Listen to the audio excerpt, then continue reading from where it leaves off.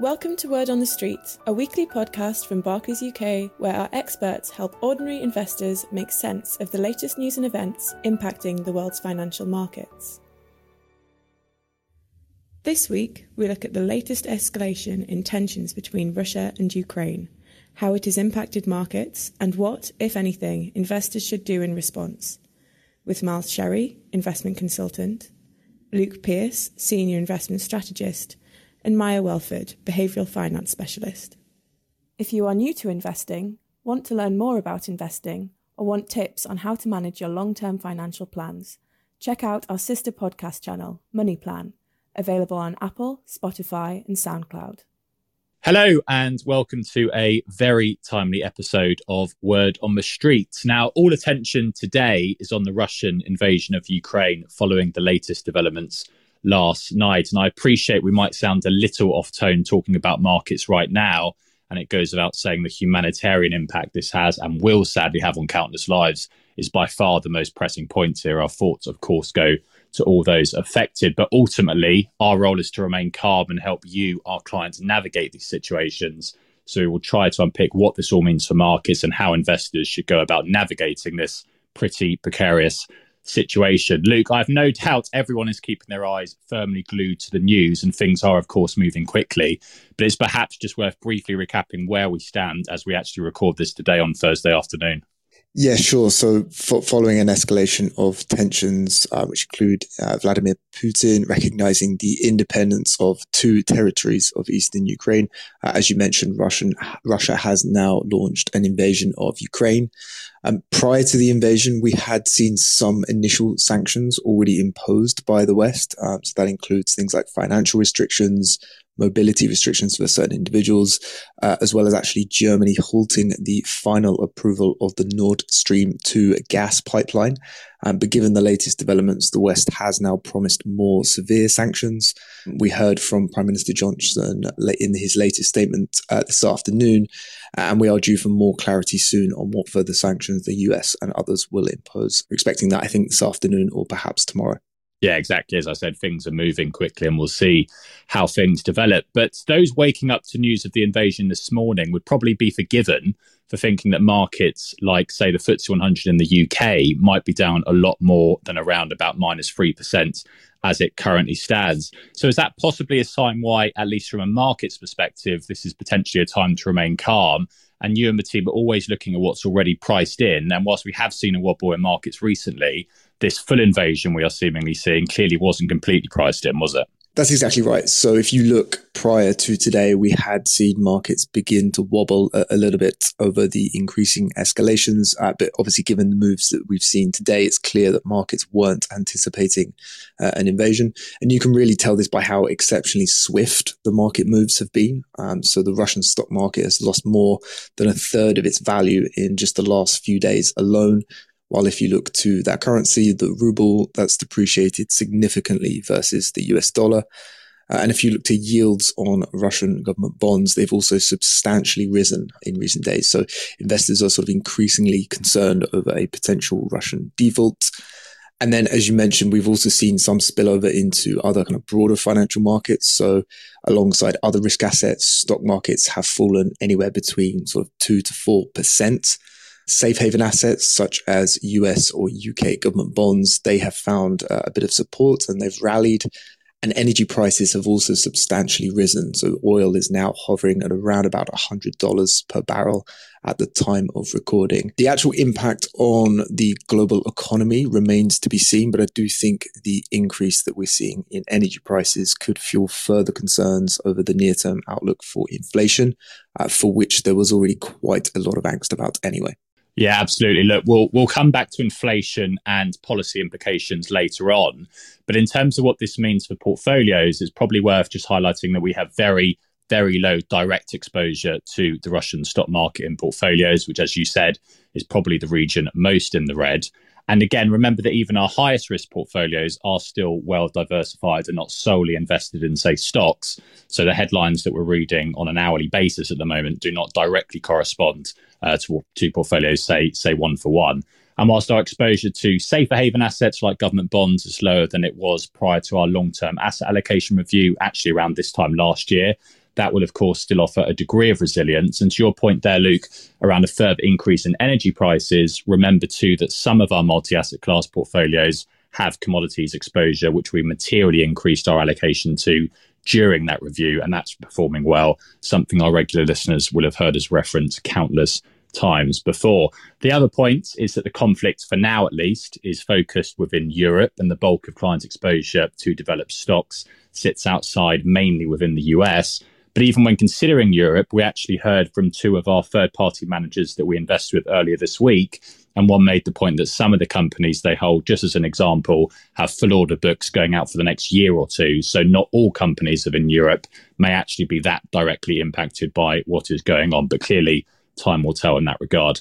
Maya, let's bring you in here, because often in times like this, from, I guess, a behavioral finance perspective, reacting feels the most comfortable thing for us to do. But in reality, it doesn't actually tend to be the best thing to do, does it? You're right, Miles. So we tend to prefer doing something rather than doing nothing. And actually, this is called action bias. So even if there's no indication that doing something will lead to a better outcome, we often still actually feel compelled to act. So taking action or doing something can be linked with being busy and productive. And I know for me, this is something that which nowadays a lot of people seem to like to be perceived as. As you mentioned, it can feel comfortable to act, especially during times like this.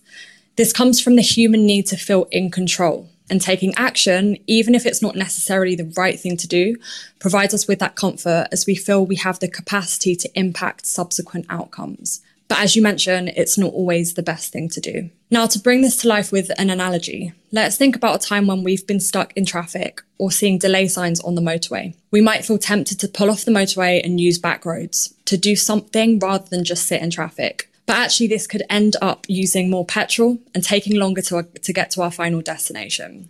We're inclined to take the route which psychologically will feel like we're making progress, but actually it would probably have been more efficient to stay put. Yeah, it's a funny one, that action bias. We all have that human inclination to do it, don't we? And I know you and Rob hold Luke and the team to account in exactly the same way to make sure they don't make knee-jerk reactions, at least when considering our tactical asset allocation and any changes there. But Luke, the peak of worry, if you like, tends to be at the start of a crisis. But regardless of that, there will be clients, particularly those actually who have lower composure, who may ask if now is the time to go to cash. So how are you and the team thinking about that in terms of these latest developments? Yeah, whilst obviously incomparable to those sort of actually affected, investors will still likely be feeling quite a lot of angst and probably a lot of uncertainty, certainly in the short term. To be frank, we don't have a strong view on what happens from here, but we still would caution investors from making any kind of wholesale changes to their portfolios. As we've already discussed, markets have already reacted pretty swiftly and prices have already adjusted. So there are countless professionals, ourselves included, trying to eke out returns where they can for clients. And so to consider making changes to your portfolio from here, what you must believe is that markets are missing something. You have to believe that from here on out, you have an informational edge, that you can analyze the different probabilities of each outcome and then analyze how you will be rewarded under each outcome as well. Needless to say, this is exceptionally tricky to do. Yeah. And as I've alluded to, I think the confidence that anyone can have in what happens next, and especially the market's reaction to that, should be exceptionally low. I think the other thing to probably bear in mind, particularly at this point or when thinking about selling down investments in the face of kind of turbulence, is that during periods of heightened volatility, large negative returns tend to cluster alongside large positive returns. So the best days in the market are right next to the worst. And that's really just one of the reasons why market timing, not just this event, but any other event or situation is so difficult.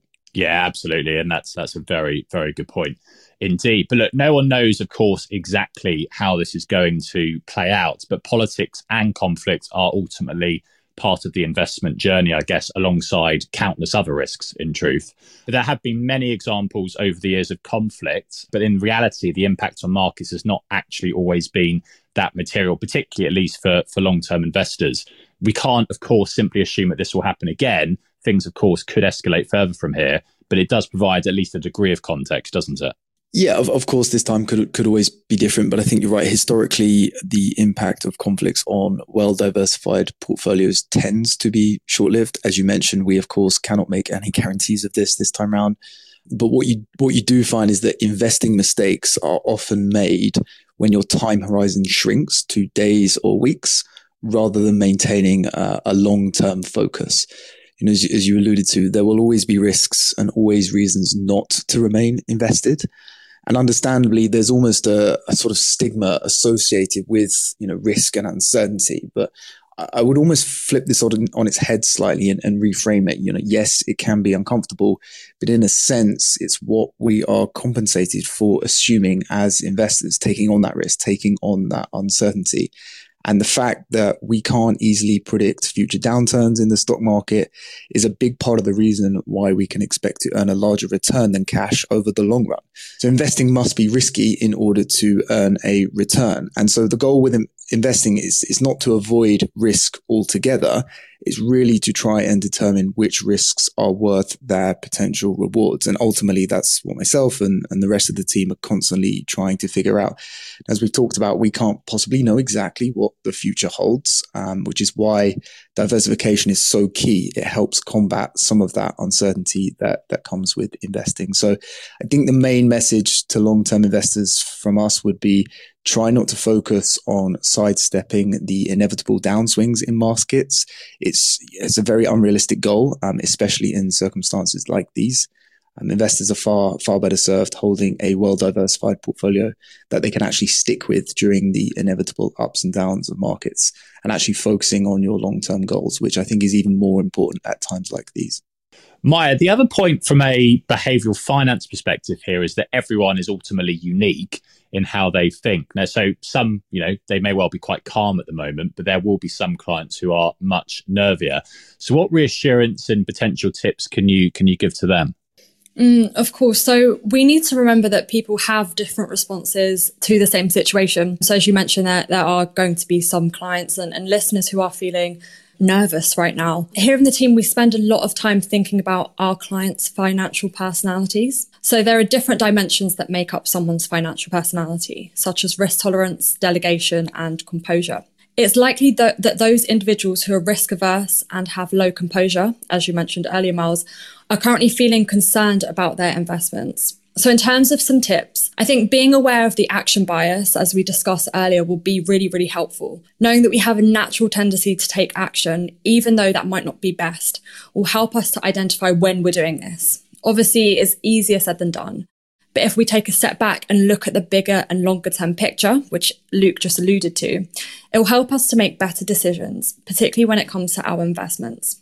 Thinking back to that example of being stuck in traffic, while our immediate inclination is to find an alternative route away from the motorway, taking a moment to reassess will likely lead to a better outcome.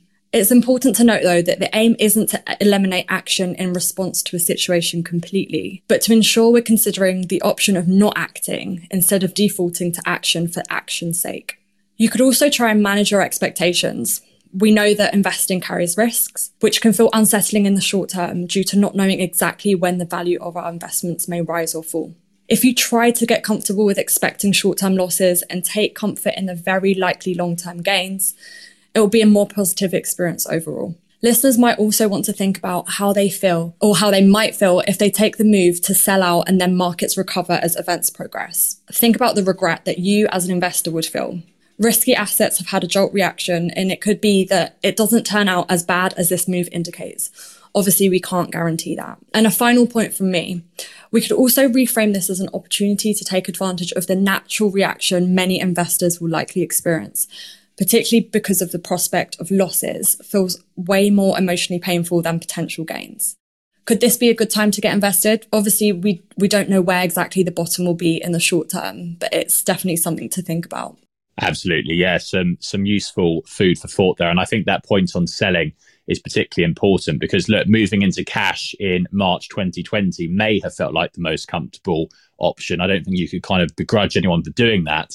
But as you say, we can't just assume that markets will recover. What is happening now is completely different context, but markets can rebound. and then getting back in feels equally hard from that kind of emotional perspective. But Luke, let's go back to commodities, which we mentioned earlier, because as you said, oil has now passed $100 a barrel, and Ukraine and Russia are both quite significant in terms of food, particularly the wheat market, actually, and energy. So could this send inflation even higher? And importantly, do you therefore think central bankers may turn a little less hawkish in terms of monetary policy, or might they actually need to slam the brakes on even harder, potentially further disrupting markets? Yeah, so you are seeing near-term inflation expectations rise quite considerably as a result of the soaring energy prices, and that will give central bankers a lot more to even think about.